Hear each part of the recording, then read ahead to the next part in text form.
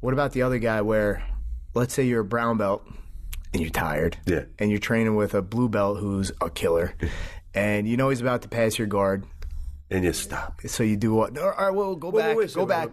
Get the underhook. Good. Now pressure. Oh, nice. All right, good job. Now go back. Let's restart. Yeah. That's a dirty little trick.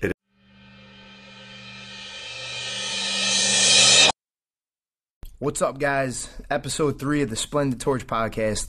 I am here with Coach Peach himself. What's up, old man? How you doing there, young man? I am doing fantastically well. You're looking swell right Yeah, well, arms in a sling. Probably zigged when I should have zagged. We'll address that coming up, dealing with injuries and such. But I am in high spirits nonetheless. You have to be. Keep your chin up. I'm good, dude. All right, so we'll get to injuries and such in a different episode, but we wanted to talk about something today that in a lot of ways was kind of the genesis of this podcast, because you and I, we had an advanced class on a Monday, and this question came up, and the very next day we were like, we have to address this to the entire academy, and it was the whole idea of like training etiquette, right? And when is it okay, or is it ever okay for a junior student to ask a senior student to train? And for some reason in the jiu-jitsu world, this is like a hot topic. This is like a crazy, like loaded thing. So we went on Facebook Live. We addressed it. We talked about it at length. And there's a huge response. Yeah, we had, got the ball rolling. Yeah, man, like 1,500 views on just like a Facebook post. It's crazy. And a lot of people reached out saying, thanks for clearing that up. And that kind of just, led to this. Like, there are a lot of unspoken rules in jiu-jitsu that more than we can address in one podcast. Way more. So what are these like, hidden laws? These like, do not touch like landmines, and why are they like unspoken? Why are they not like out in the open? Yeah. And let's move forward. Yeah. What do you want to talk about first? So we'll readdress. It'll be more of a review. Yep. Of the asking a higher rank to train. Yeah. So what a weird thing. So all right, let me start with this. Like, I come from a pretty extensive traditional martial arts background, and coming up in like karate and things like that, anything that comes out of Japan and really any like Far East countries, they're based heavily in seniority, deference to the person above you, right? Deference to the elderly and things like that. So there's a lot of like respect in terms of like how you speak to somebody above you, right? There's like, we all know sensei, and then there's a whole bunch of other terms. Literally for every step every rung on the ladder, there's a different term. So it's like sensei, and then there's like deshi and joshu and senpai and kohai. One of the cool things about Danaher is he uses a lot of these Japanese terms, and he's bringing them back. Like, it is good to hear when he does that. It's it cool. shows It's the respect of martial arts. Right. And then he pulls out a knife, and that's kind of weird. But one thing that he talks a lot about is kohai and senpai.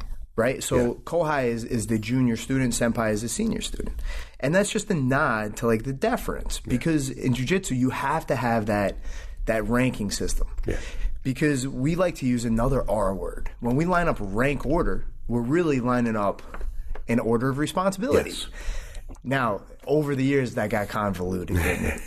It got to the weird point where a blue belt is scared to ask a brown belt to train, because they saw on Reddit that you're not allowed to do that. When they're not buying their GameStop stocks, Yeah. What are your thoughts on that?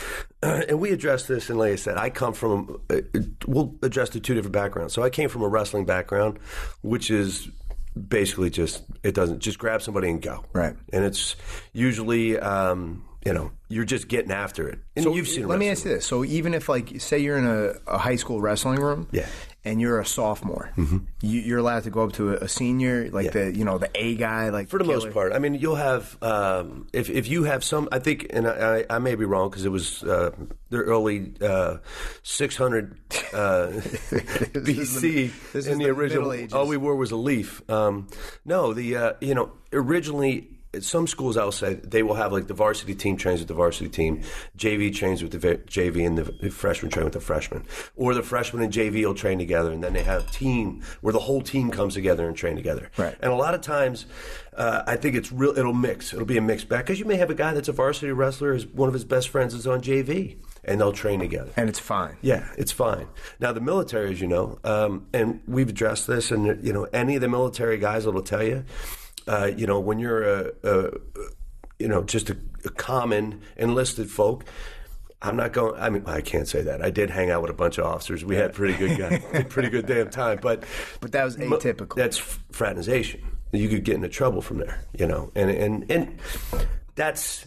And again, it's atypical, but I guess I have the personality where I'm able to. I engage. You're a likable guy. We're not. That's a whole nother podcast. Get trouble is the thing. Pretty much. So you kind of carried that over into martial arts, like the deference for seniority and things like that. Exactly. And we had a conversation not too long ago where we were talking about professor, and I was like, we'll be out drinking bourbon. I'll still call him professor. Dude, that'll never change. I get it. I call Ricardo professor. Yeah. But here's the thing. Like, I think it started, at least I'm hoping it started early on as maybe a nod, and maybe it was the residual influence of Japanese martial arts in Jiu Jitsu. But I think it devolved from there. In my opinion, I could be wrong. I think it happened for two reasons. One, senior students, our time is limited, right? And I think what happened was a senior, like say a black belt, they don't want to have to roll with a white belt or blue belt. Yeah. They want to get their rounds in, right? Yeah. Now, you could say that they earned that position, right? They put their 10 years in, whatever. But at the same time, like, especially here, we've got a culture of service. Like, the senior students, you owe it to those junior students, like, to train with them. Trickle-down economics. It's huge. And anytime, I'll teach a class or whatever, I'll roll with the white belts. I don't care. As you should. Because guess what? When you were a white belt, we trained with you. Yes, exactly. And I think you owe it to the white belt. It's you're building up the troops. Right. It doesn't do them any good to sit them in the corner and say, white belts, go over there, you train with yourselves. Man, and it's the fastest way to get them to actually be a good role. Exactly. And I will say this, and this is a nod to, look, we're proud of the academy. We're proud of the atmosphere we have here. Pre-COVID, I should say, when people come over here to train from other schools, we'll get to that as well. What happens is they would say, man, your white belts are nails. They're nails. And a lot of that is because they get a lot of rounds in with the higher belts. Yes. There is not that, just stay over there in the white belt room. No, let's cross-train. Because if you get better, you're going to make me better. Right. So I guess if we're going to put like an answer on that question, is it okay to ask a senior student to train? Yes. Here in our school, it is. It is. But I will say this. You better do it with respect in your heart, and not necessarily deference, but you need to understand that it's not a caste system like we talked about the last time, but there is a pecking order. Yeah. There's got to be. There's a hierarchy. No matter where you go. On the playground, guess what? There's a hierarchy. There's a hierarchy. And in jiu-jitsu, it's one of the reasons, like, everybody's safe. Understanding where you are in the hierarchy. Yeah. And understanding that when you do ask that senior student to train, that you're going to set the pace and you're going to dictate what happens in a lot of ways. In other words, if you come out guns a-blazing, what do you think that round is going to look like for you? It's not going to look good for you. Yeah, you're going to get your ass. We're going to clean up the floor with your face. Yeah. The beauty of this topic is we just hit 3 other topics that we're going to have to address. So this was a great way to kick it off. I really think so. Because we go right into the cross training. Let's go. Because it was a year ago this week where I was in Toronto. I fly up there. I go in. I Googled a school. They said, come on in. I went over underneath Henzo.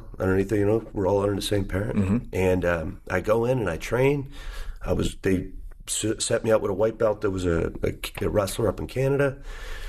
Rolled with him a bunch. It was great. Professor asked me to roll. Mm-hmm. And I said, yeah, let's roll.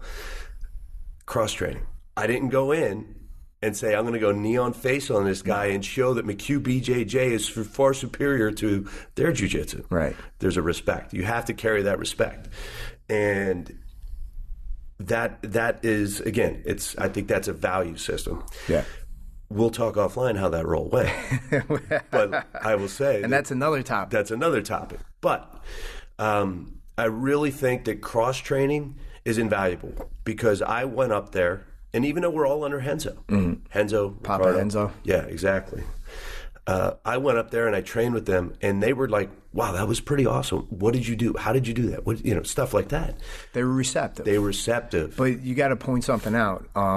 Why were they receptive to you? Why were they? I showed them respect. Right. So you show up and you do have deference. Yeah. You show up understanding you're a visitor, you're a guest. Exactly. And you're not a conquering, invading soldier. Exactly. Like, this is not the crusade. I'm not Musashi. I'm not going to your village yet. No, like you said, you're not flying a flag when you show up. I even went with your favorite gi, my storm storm gi with no patches on there, just because I didn't want to show up.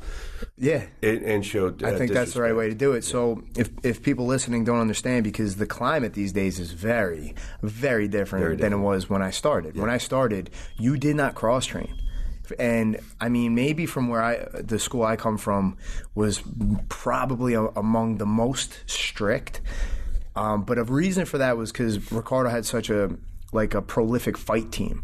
And I remember like people getting kicked out because there was a lot more at stake than just sharing techniques in Jiu Jitsu. So if you're training a group of fighters in New Jersey at the time, there's only a certain amount of fighters. Many fight schools, yeah. So if one guy's cross training, chances are he's cross training with one of our opponents. That's changed, right? There are no more secrets. Yeah. Like there's nothing that you can hide that's not on YouTube anymore. So cross training is not only prevalent, it's encouraged now, which is, I like it. Yeah. But it's very different. It did take me a while to get used to it. Yeah. I'll be honest. And one of the cool things is people are carrying that respect. When people show up, like, everybody's buddies already. Yeah.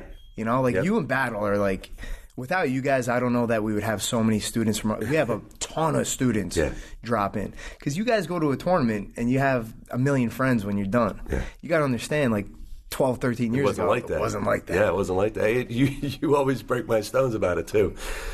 You're like, you're going in to fight this guy. Because I didn't understand it. It was just like you were speaking German. Yeah, and it's the, and I had said to you, I can remember being a kid. You go to a wrestling tournament, you're mean mugging everybody. You're exhausted from mean mugging. Yeah, it's tough. It drains you. Yeah. Yeah, but look, I'm gonna be honest. We can act like we're very high minded and things like that, but I kind of always liked the us versus them thing. Like showing up to, maybe because we were fighting MMA, but like driving down with 4 of my teammates and we're all fighting on the card. Yeah. I like that, showing up knowing that it was our team versus theirs.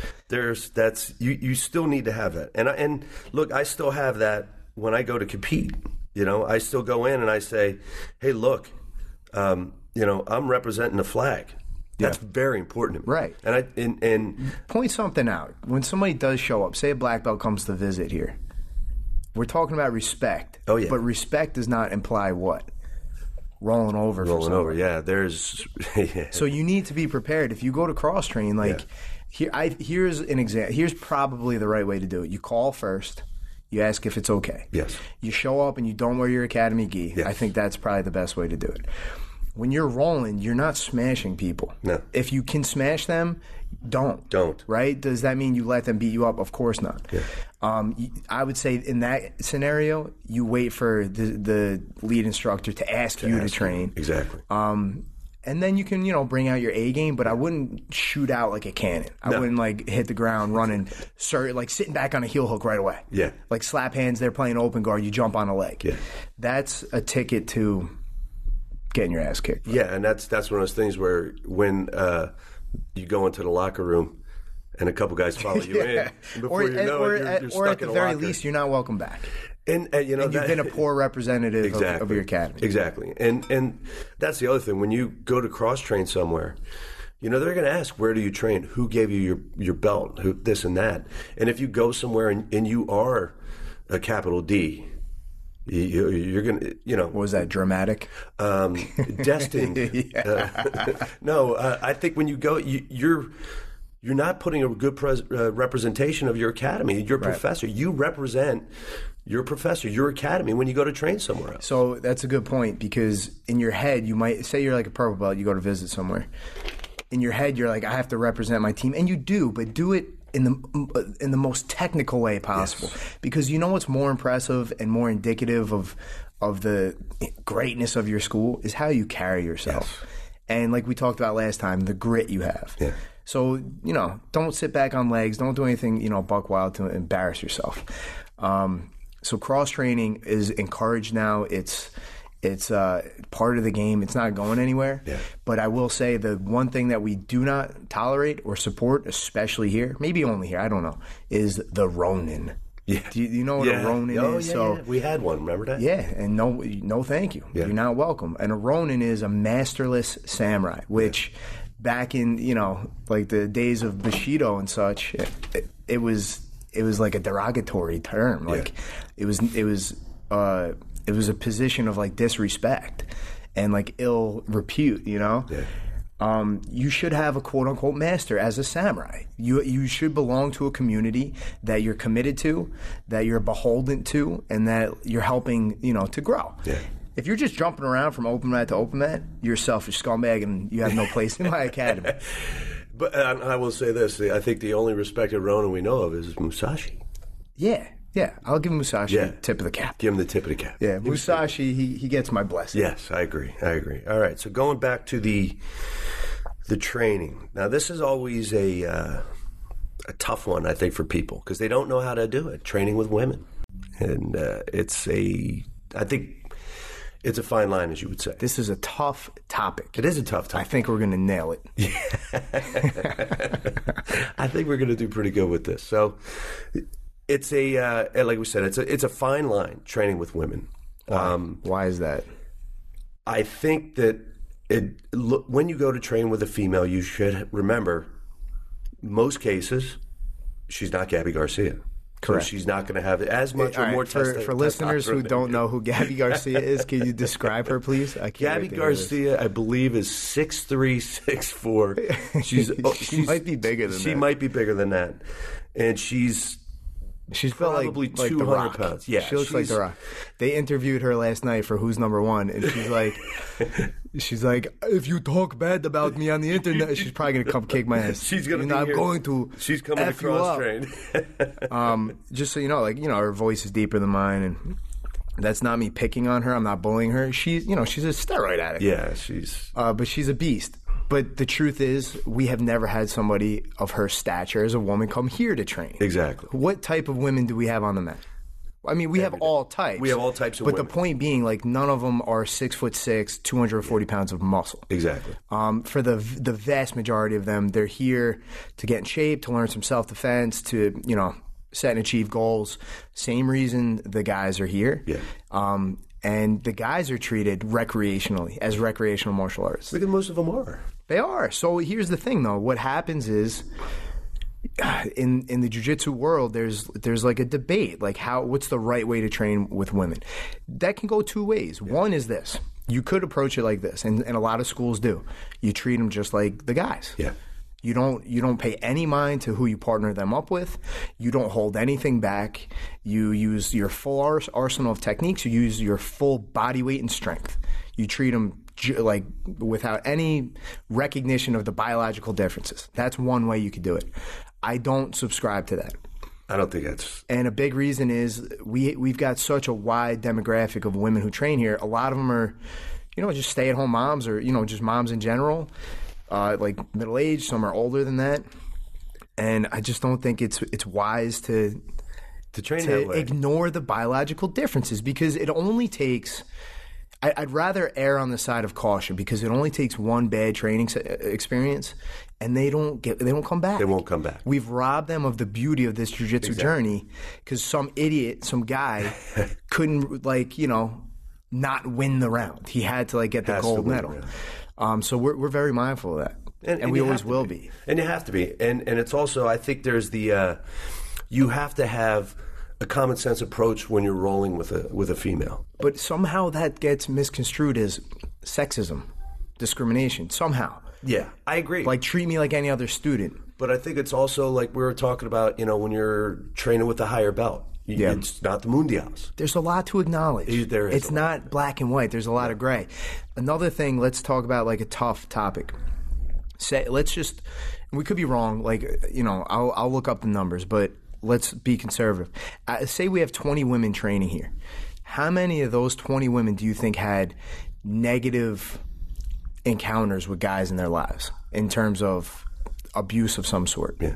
Right? Like out of 20, at least 3 or 4, right? Yes. And I'm sure we can find statistics that say like 50% or more. I'll get Jamie to look them up. Right. Yeah, we need Jamie. So Jamie, bring that up. So the point being, don't you think it would be wise and prudent to just assume that a woman is not yet comfortable training? Because the guys aren't comfortable training with guys in the beginning. Exactly. So what we like to do here is we put all the power in the woman's hands. What that looks like is this. If a woman comes in for her class and there's another woman in class, we're going to partner them up, with the assumption being they're going to be more comfortable together, right? And if there's not another woman, we're going to find somebody who's going to work really well with them. Suitable training partner. Right. Somebody who's like, got control of his body, he's like got a good temperament. And he's got more than 2 cents in his head. Yeah, he's not an idiot and he's not creepy. Yeah. And we're doing this, why? To make sure that this is an enjoyable, comfortable experience for everybody involved. And to ignore any biological differences, I think is foolhardy. I agree. What's your take on it? You nailed it. You absolutely nailed it. It's true. I think you have to look. I don't want to say it's the elephant in the room, but it is there. You have to provide them a training environment that's conducive to them learning. And why? So because we owe it to them. We owe it to them. Right. They're not here because they were recruited. They're here because they're paying to come here. And dude, what does it look? All right, so we're talking about the first 6 months of their jiu-jitsu journey. We're helping them become comfortable. Exactly. What are some of the signs that when would we know? Because as an instructor, it becomes pretty obvious that it's time to just release them into general population. They can train with whoever's here. What are some of the signs of that? Well, I think one of them is obviously you could see their progression. Technically. They're able to defend themselves. Exactly. Even if they do partner up with a spaz, they're fairly safe. Exactly. What else? That's the one. One, you could see the confidence in them. The demeanor. You have to have that demeanor. If you're, I don't want to say your head is down, but when you see someone, even if they're rolling with another female, they kind of go and they're going, ugh. Right. I lost. Right. There's no the confidence. That's like I would take a Nia Maris. I'd put her in any of the classes. Yeah, I'd say she could train with everybody. Right. So it's pretty obvious. Yeah, it's obvious, That's important to point out, man. And you might be thinking, and look, there are cases where in their first week, a woman will come up to me and say, look, like I'm comfortable training with whoever, but you partner me up with this other woman the last 3 classes.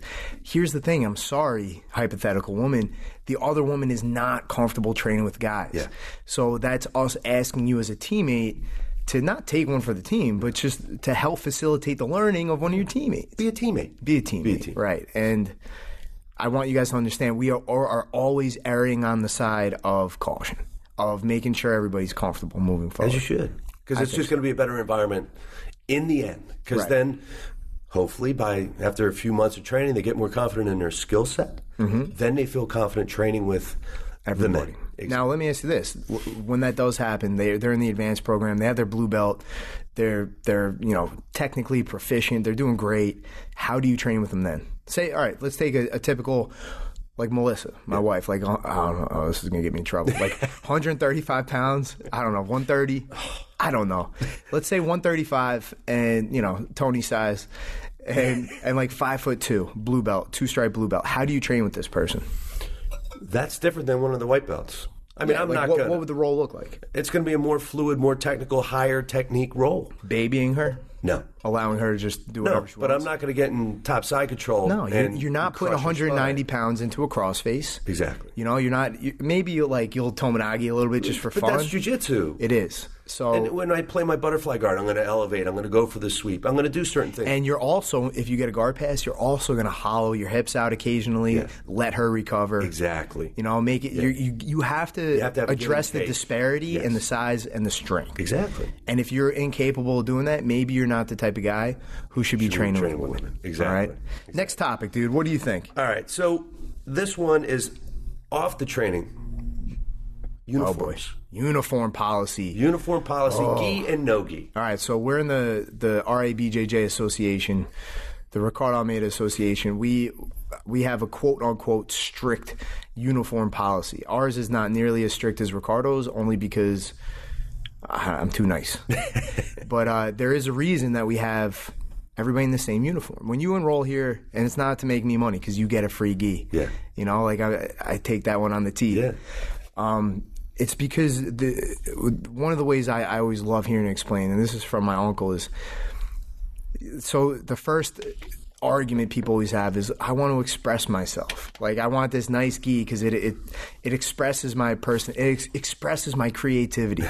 Let your jiu-jitsu express your creativity. You know, like your self-expression should happen in the way you perform martial arts. If you need a NASCAR gi, and if you don't know what that means, like, people come in with these crazy gis and they got all the crazy patches on. That's nothing but a distraction. You know, at the end of the day, this is an academy. This is a place of learning. And our job is to take away as many distractions as possible to facilitate learning. And if that means we're all wearing the same gi, so be it. And on top of that, I like the way it looks. I think that's very important. I think it looks cool. Exactly. I think it looks good where, I mean, look, we got white and blue gis. That's fine. But at the same time, and I'll take this one on chin, there's no red gis in here anymore. Not anymore. Not anymore. Now that you finally got rid of your son's Well, gi. Jack grew out of that. He grew out of it. I'm sure he's But down that was to a get Christmas new. present. He loved it. And at the time, we were not training here. The school wasn't even there. So his Christmas present that year from Santa was a red gi that he liked. Yeah. So, but that's it. But, you know, the uniformity, and again, I'll go back to the military aspect. Do it. I believe the uniformity shows one thing in particular. Commonality through everything. Cohesion. We're together. We're all together. We're in this together. We're one team. We're all here. We're all the rank and file from first-time trainee, all the way up to professor. And the only difference is the black gis for the instructors. And your belt. And your belt. Which I like, man. I think and there's a lot dude, to the say truth about is that. this. I don't know how this will be received. At the end of the day, I like it. So be it. You know what I mean? But your name is on the door. But okay. I also want to point out there are reasons. There's many The uniformity it's an important thing.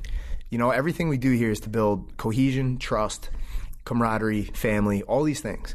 And all those things I just mentioned are built to facilitate your learning, your progress, right? I agree. And a lot of it comes down to something as silly and seemingly trivial as wearing the same uniform. Dude, the weird thing is, you go to a karate school, they're all wearing the same gi. Nobody even once for a second had a thought of going on Google and finding their own karate gi. Yeah. It's never a thought. I don't know. That's when you get all these differences. And look, I mean, there was a time when I was not training here where BJHQ was breaking me. Why? Rolling deals. Who cares? How many deals. gis do you need, man? You know, it wasn't just the gis. My favorite spats that you hated. Get those things, dude. They tore. Throw them in the fireplace. They're gone. But, you know, I mean, a lot of it was, you know, it needed board shorts or whatever it was. It wasn't anything over the top, though. So. Right. All right. What's next? All right. So how about this one? And this one is this goes... I guess it could go in many different directions, but we'll say coaching from the side. Oh, man. All right. It depends on who's doing it and what class. If it's just, I hate when the parents can't do it. Yeah. If the parents are doing it, we address it because, first off, it's insane. You know? Secondly, this is a classroom setting. Like, if your kids are taking a math test, are you going to, like, yell from the window, Tommy, you could do it, 2 plus 2. You can do that now, though. Do it. You could do that now. Now you can. It's on the table. It's crazy. And when kids are involved, keep your mouth shut because you're a lunatic and you're scaring the other kid. Yeah. It's not a competition and your kid has to understand that. Now, it's not a wrestling tournament. When we're in a normal class and we're doing live training and if you're coaching from the sideline within the first three rounds, get your ass back on the mat and train. You have not earned the right to do that. But say, you know, it's like the 5th round, you're sitting one out and somebody's training and you're a senior student, by all means. Yeah.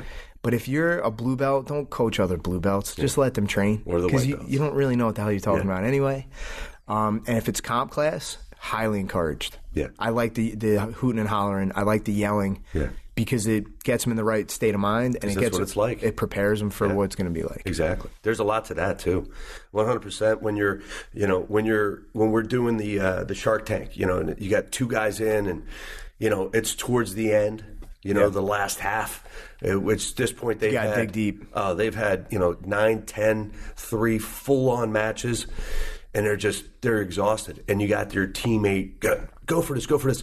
And, we used to see it in the beginning where you'd have one guy's coaching one guy in the Shark Tank and the other guy's coaching the other guy, just to get you familiar with when you're in the heat of the battle, you're able to do it. Being able to hear somebody's voice. Yeah, that's important.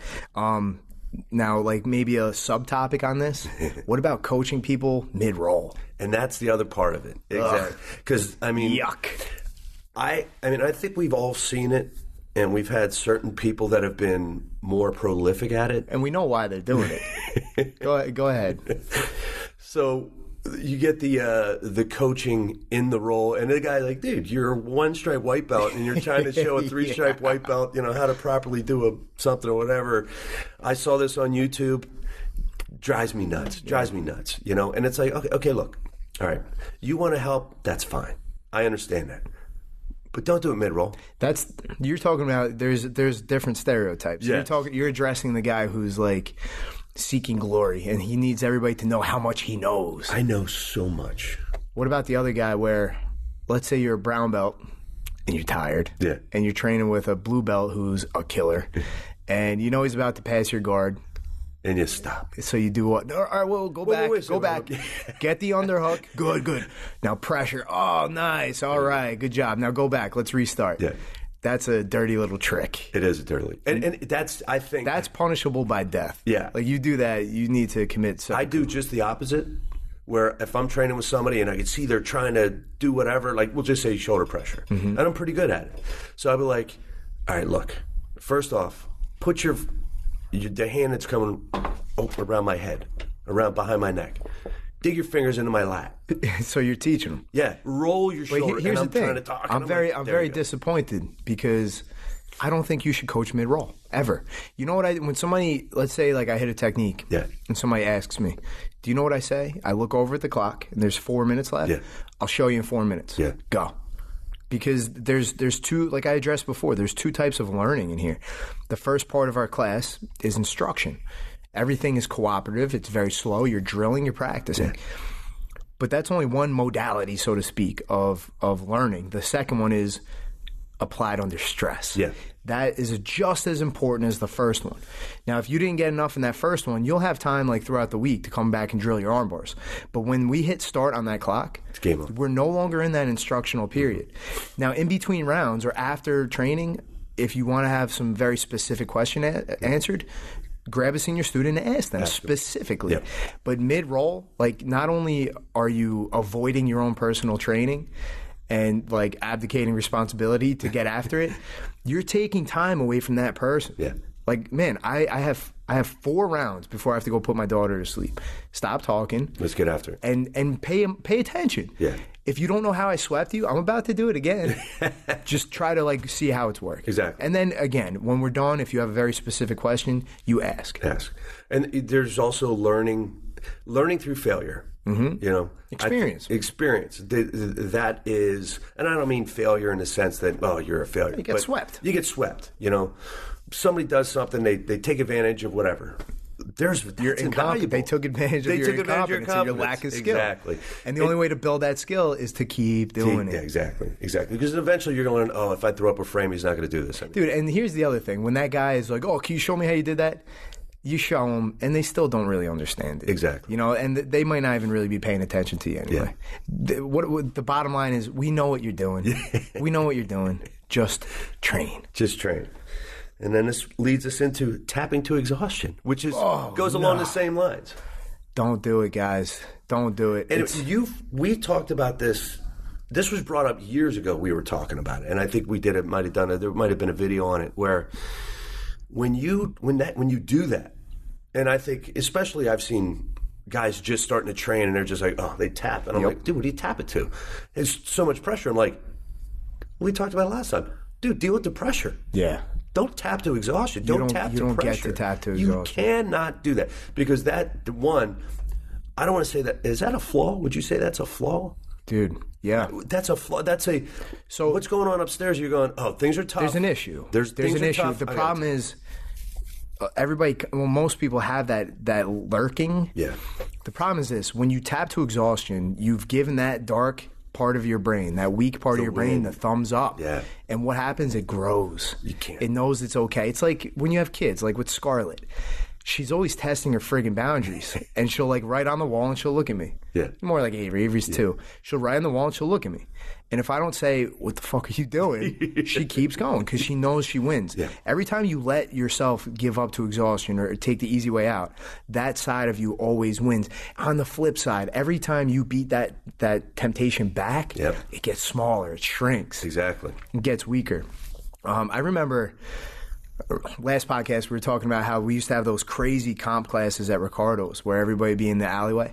The first time I ever went down, nobody knew me because I only did the morning MMA sessions with Ricardo. So I go down, I'm a white belt, and I was, strong and I was crazy and I was aggressive. I did pretty well in my little group. And the black belt who's running it, Steve Kim, who, he's an accomplished competitor, a little bit of a dick. You'll see why.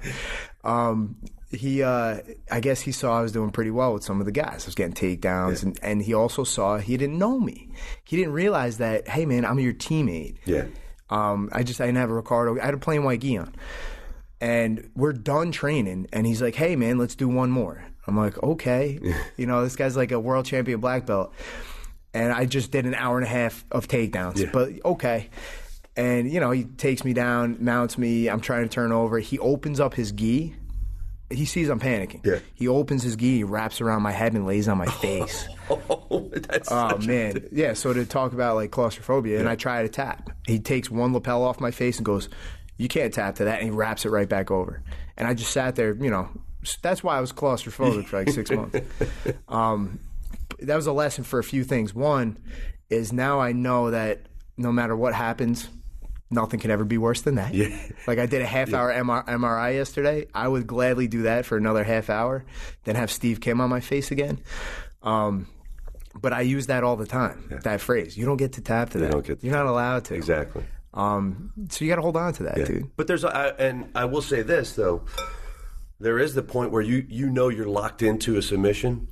Instead of fighting through and breaking your arm, just tap to it. Yeah. You're not going to get it. Yeah, so that leads me to this, man, requesting the check. So there's two ways to bail on yourself, to give up on yourself. Yeah. And one of them is a sin, tapping to exhaustion, just tapping because somebody's on top. Don't do that. No. The second one is only slightly more forgivable than that, which is requesting the check. And requesting the check looks like this. You see it a lot in MMA. A guy gets mounted, and he's Connor. Guy gets mounted, and he's getting his face bashed in because the mount is a devastating position. So he turns over, and when he turns over, he forgets to protect his neck. Yeah, Mr. Diaz, thank you. Did he forget to really protect his? No, he was asking. That was his way. He wanted to get out of it. And you got to maybe tip your cap, you could have just given up. You could have tapped to strikes, but you turned over. You made the guy choke you first. But really, it's the same thing. It just looks a little bit different. It looks better.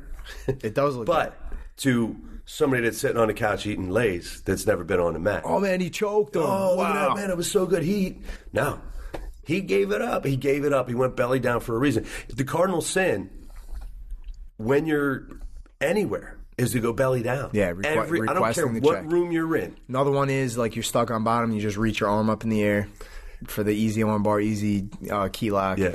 It's requesting the check. You're asking for a way out. You can't do that. Don't do it because it's a slippery slope. Exactly. What's next, Coach? This one, the game of death rolls. Oh, right? boy. Murder, death, kill. Murder, death, kill. There's a time and a place for it. And I think this goes back to recognizing who you're training with. Yeah. And the fact that you just did 5 lines of pre-workout and you're jacked up. Let's go. Right? You need to control yourself on the mat because you're going to hurt your partners.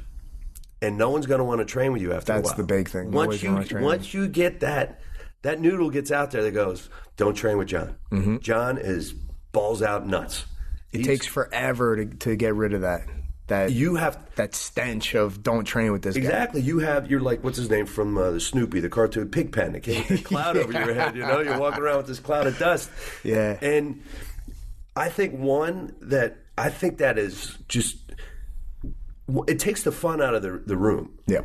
Because then everybody's looking around. Everybody's avoiding you and They're stuff. avoiding you. Nobody's going to want to roll with you. Yeah, nobody wants to get stuck with you. Exactly. And then you're going to get this, no thank you. Yep. No thank you. And then the step above that one is like with a young powerhouse we have here, where it's like not only no thank you, but it's like, no way, man. Ha ha ha. Yeah. I'm not gonna train with you. Exactly. I gotta be able to walk later. Exactly. Like I need my eyes for work. So you can't let that happen. So there's a couple ways to address that. You can have the stern talking to, which, believe it or not, if a guy's training that buck wild hard, the stern talking to usually goes right over his head, in one ear, out the other.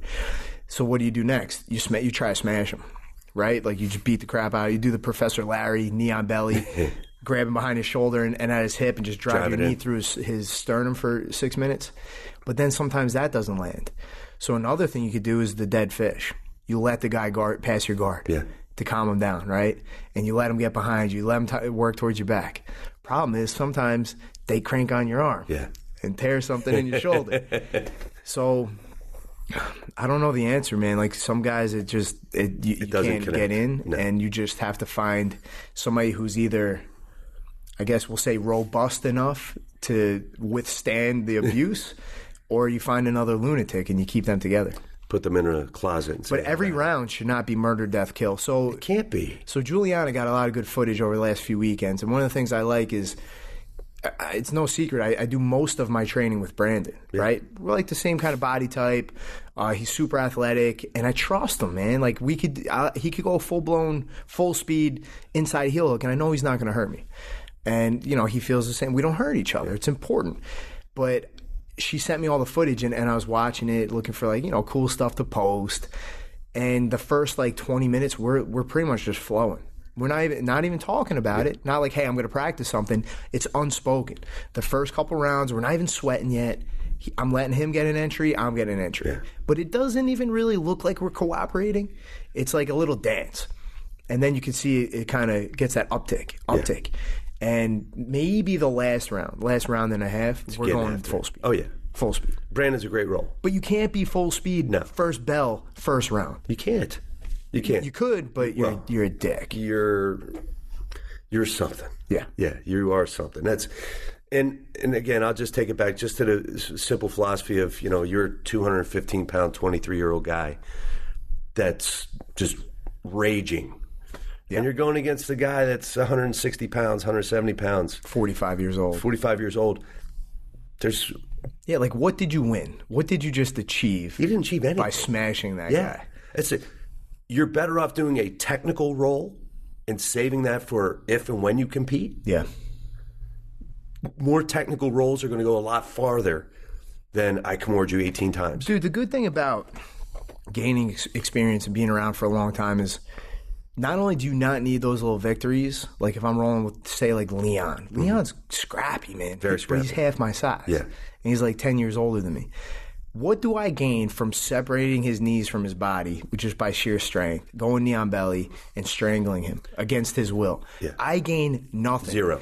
In fact, it's not only does that not make me feel good anymore, it does the opposite. I feel like a piece of garbage. Yeah. I feel like a bully, and I feel even worse than that, I feel like I don't have technical jiu-jitsu. Yeah. So you get to a point where, you only feel good about technical victories. You no longer feel good about asserting dominance in a roll. I think a lot of that comes with, one, there's levels to each belt, right? And I think once you get to, I would say, especially when you get to be like a purple belt, mid-purple belt, 2-3 stripes. Mid-purple belt, you're a black belt who didn't put in the time. Exactly. And you're to the point where you're going, all right, a switch goes on, you go, I need to be more technical with everything, because you could see the brown belt. Yeah. And you start taking more pride in technique. Exactly. I know. And you put less stock in just winning. It's not about the win. I don't care. But nobody knows that for the first 5 years. Yeah. And we don't expect them to. No. We want them to want to win. You want them to want to win. You want them to want to. I think it's more you want them to want to get better. Yeah. You want them to improve. You want them to get a better roll. Every time you roll, you want to try to improve. Yeah. Every roll. Even if it's the most minute detail, an improvement. Even at the sake of, from the outside looking in, you quote unquote lost the roll. Yeah. If you had some good entries on like the leg lock that you've been working on, you won. That's a win. And there's, I had one of the guys reached out to me, and they're like, Coach, man, I'm having issues with this. I don't want to be this. I said, look, do yourself a favor. Just scale it back. Yeah. He's like, what do you mean? I said, just work on your positioning. Yes. I go, you'll only hear me say this once right now. Pull guard. I'm anti-guard pulling, Professor Battle. Yeah, but you need to work on something specific. You need to work on specifics. You need to be focused. You put yourself in what are you working on? It's passing the guard. Pass the guard. Just pass the guard. Just put yourself in a position where you're always passing the guard. For 3 months. For 3 months. Just go, I said, don't go for any submissions. Yeah. Put the submissions, they're going to be there. Because if you improve your positioning, all of a sudden the submissions come up. Dude, when I was a blue belt, I remember after like a big Saturday morning, I had to bring Ricardo to the train station. I think he was going to see Henzo in the city. And on the ride, I didn't ask him for too much advice. I just showed up and the good stuff happened. But I was like mid-level blue belt, and that's a frustrating place. And I was like, Professor, what should I be doing? And he's like, man, you're a blue belt. Like, to get to your purple belt, you need to just only focus on positioning. And what that looks like in a roll is you play guard. If somebody's way beneath you, you let them almost pass. Never really pass. That's important. Yeah. Then you recover, you sweep them, you pass their guard, you mount them. You let them bump you over. You're back to guard. Yep. You let them almost pass, so you're working on like recovering. And then you sweep them. You pass their guard, you mount them, you let them get back on top. And I just want to point out, this is kind of off topic, but when people say they want to work on their defense, for Ricardo, that wasn't like you let somebody pass your guard and then you work on your oop on the elbow. It's you let somebody almost pass your guard, which is a very big difference. Big difference. Like he said to me, he's like, your guard should never get passed. You should have an impassable, impregnable guard. That's important. That's super valuable, too. And again, that's another topic to a whole nother day. It is. All right. This is always, because I think we've all seen it on both sides of this. Your reaction to getting tapped or to tapping. Oh, man. All right. There's two things we're going to talk about. I want to bring this up first because this is part of this topic. Talking about a roll and talking about a training session. One of my pet peeves, one of the things I hate the most is if I come in and I hear guys talking about what happened in training the day before. If they're talking about like who they tapped and how and what they used. That drives me nuts. Like, first off, shut the hell up, dude. Shut up. For a lot of reasons. One, that's like one of the more douchey things. The only exception to that is like I've really been working on my leg locks, or I've really been working on my guillotines. Man, I hit like 4 guillotines yesterday. And like I hit Casey with the guillotine. And, you know, that's pertinent to the story because it's hard as hell to guillotine Casey. Yeah. But if you're like bragging about what you did to enroll, I don't want to hear it. Yeah. It does nothing. Like, you think that you're regaling us with tales of like victory, like you're a valor, Viking. Yeah. You're doing quite the opposite. You're making yourself look like a dick. You look like a massive. And I'll say this. Let's say you went to an open mat at another school. Okay. When you come back, we kind of want to hear about how'd it go. That's fun. Yeah. That's a little bit different. But we don't want to get to a situation in here where there's any animosity or like just bad blood for no reason at all between students. It's pretty silly. Exactly. What are your thoughts on that? I don't know. Maybe this is me not being humble, but I'm pretty humble about things. Yeah. So if somebody say, "Hey, I saw you rolling. How'd it go?" I go, "Well, okay. Yeah. Well." Yeah. I'm much at that. more quick to be like, dude, you know who gave me a hard time? Yes. Like, man, this guy gave me he gave me a tough time. Because you just kind of sound like a dick. Yeah, you did. You know, it was it's a funny thing. We were talking about battle, right? Yeah. And actually, it was this was a couple years ago. We were getting ready for Fight to Win, so we were just killing it on a Friday night. We're just killing each other. And, you know, I may have got the tap, and Juliana just may have captured the moment. Uh-huh. So we were going back and forth, So Battle saw the camera, was nice enough to let you gave it up. submit He him put a bow on it. You could actually see the bow on there. But I got him, and this is not being braggadocious about it, but I was joking with him, and I said, that was such a monumental moment. I have it on all 4 monitors in my desk. And so I got the picture, I put it on all, and I'm like, look. Yeah. But Just I'm having not fun with it. It's having fun with it. I'm not You guys that might guy. be thinking, like, you do 3 social media posts a week about submitting Brandon. Yeah. And that's not because I'm like, I submitted Brandon. It's because it's fun. He's one of my best friends. It's like ball breaking. I'm busting his balls. Now that goes into how do you feel about tapping, to tap, not tap, let it break, and all that good stuff. The most valuable lesson that I learned, and we talked about this before, was from Gary Tonin. And not because he said it outwardly, at least not in the beginning. Gary Tonin arguably has the best defense in Jiu Jitsu, right? Ridiculous. Like his armbar defense is legendary. That match with Crone. It's impossible to submit the guy. That's not an accident. He's not bendy. He's not Gumby. I remember we knew about he's one of my teammates. He came up under Tom DeBlas. And I remember at headquarters they were talking about Gary Tonin when he was like 15, 16. Man, there's this guy. He's like 16. Just got his blue belt. He's built like a grown man. So naturally, he would come on Saturdays. He would come to comp class. He would come to like all the big events, and like Dix afterwards would be like, "How'd you do with Gary? Like, how'd you do with that guy?" And one guy would be like, "Man, I almost armbar. I'm in an armbar for like a minute." One guy would be like, "I had his back for like 3 minutes." And then years later, we go on to find out that he was just putting himself in bad spots To learn. He was letting us like submit him and look at the result. But what I like about that is he would put himself purposely in bad spots and not say a damn word about it. Yeah. Right? So the point being, like, it's okay to tap. Not only is it okay to tap, if you don't tap, you're doing something wrong. Yeah. I remember big, gigantic Mike, the cop, the white belt.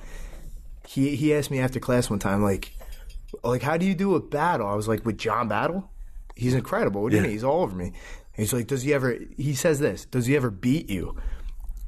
I'm like, what's that? Like, do I ever tap? All the time. Yeah. Yeah, he armbarred me yesterday. Yeah. And the day before that, he took my back and he choked me. What are you talking about? Yeah. Like, of course. And guess what? Brandon submits me. Yeah. Guess what? Pete submits me. Everybody, like, if I'm not getting submitted, what the hell are we doing here? You're not doing things right. And I love that Gary Tonin, and you've heard his training partners say, he'll get tapped 12 times a row. How do you get better at defense if you're not in a bad spot? You have to put yourself in a bad spot. Yeah. Yeah, but that's, it's a slippery slope. It is. Drilling your own YouTube moves during class. So looking like this, like say we're doing arm bars, coach shows everybody the arm bar, you go back to your spot, and then you start doing your own moves? Yes. Or like before randori? Is it within class? What's the question? I would say it's during the confines of class. Right. So we're drilling arm bars. You do it maybe twice, and then you're like, man, I saw this, though. Let me watch this. Yeah, so if the guy does this, like, I'll do this. Because I know during advanced class, we'll have, and we see it all the time. Yeah.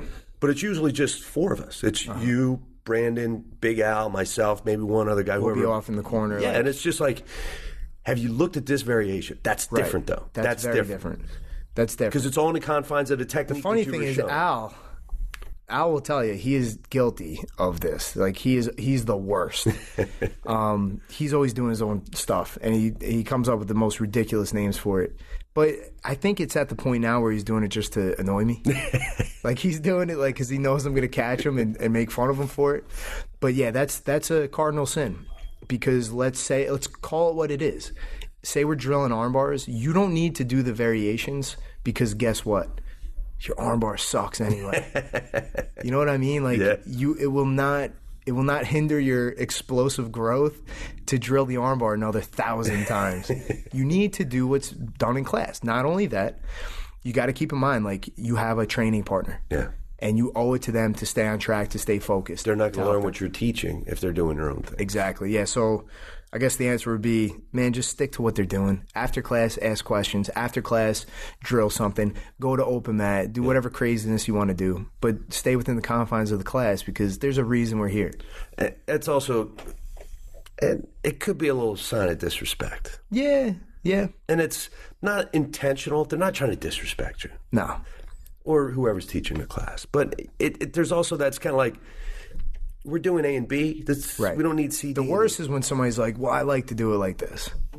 You know, it's like, dude, you don't like to do it like that because you don't even hit that technique. Like, come on. Who are you kidding? Yeah, and I will say this, because I've seen some of the white belts, and this has just been for years, where they're like, man, I saw this on YouTube. Because I'm like, what were you doing? He goes, I saw it on YouTube. And I said, look, don't. Just stay off YouTube. Come to class, get the fundamentals down. Right. You don't need to do that stuff. And I said, because a lot of times, if your partner's not fighting, you're going to nail it. Yeah. The chances of you hitting this technique is slim to none. Like the jumping over the back, spinning, turtle choke. Yes. Look, the caveat being, like, say we're doing arm bars, like, if you want to go look at the arm bar on YouTube to reinforce it, by all means. Yeah. Second part is this, like, Ricardo was always a big fan of, stay off of YouTube for the craziness, but go onto YouTube to watch, like, the Mundials, to watch Abu Dhabi That's matches. what I say, watch competition. He was huge on watching competition. You could see what actually works, what it looks like when somebody's resisting. You get a better idea for all of it. Hydra Gracie. You want to know the fundamentals. That's the fundamentals curriculum to perfection. Exactly. Hydra Gracie.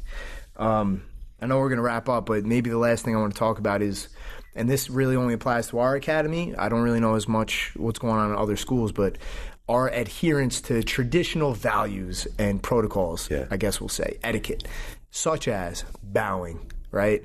Slapping hands, fist bumps, things like that. It's a lot of like old meets new. What's your take on the bow?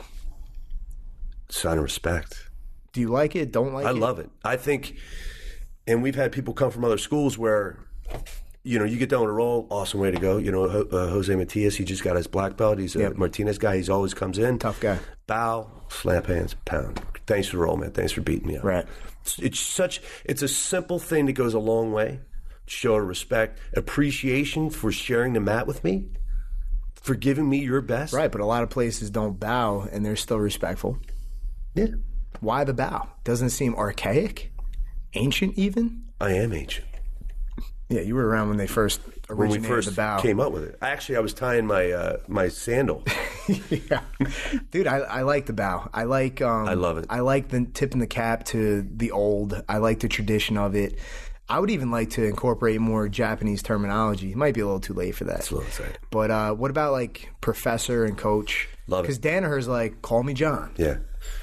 And a lot of people, I'm the wrong guy. I'm a which is weird guy. because Danaher's like, call me John, and then he says inside Senkaku, and he says like, Ashigarami, and he uses Japanese terms, and he says Kohai and Senpai, which is junior student and senior student. Not only that, he wouldn't let the Kohai, the junior student, compete above the senior students. Remember all that whole mess? Which that's an incongruency there, right? You would think that he would adhere to some sort of respectful term for the lead instructor. Yeah. But anyway, professor, that just means teacher. It's like sensei. Coach, it's just, there's the black gi. Yep. It's just, I think that there needs to be differentiation. There should be something separating the instructors from the students. Yeah. Why? Because I think it creates a better learning environment. 100%. So. That's it. Anything else to add, Coach? No. So here, dude, the truth is, there are countless unspoken rules in Jiu Jitsu. We can't cover them all. No. If you guys have any questions, shoot them our way. But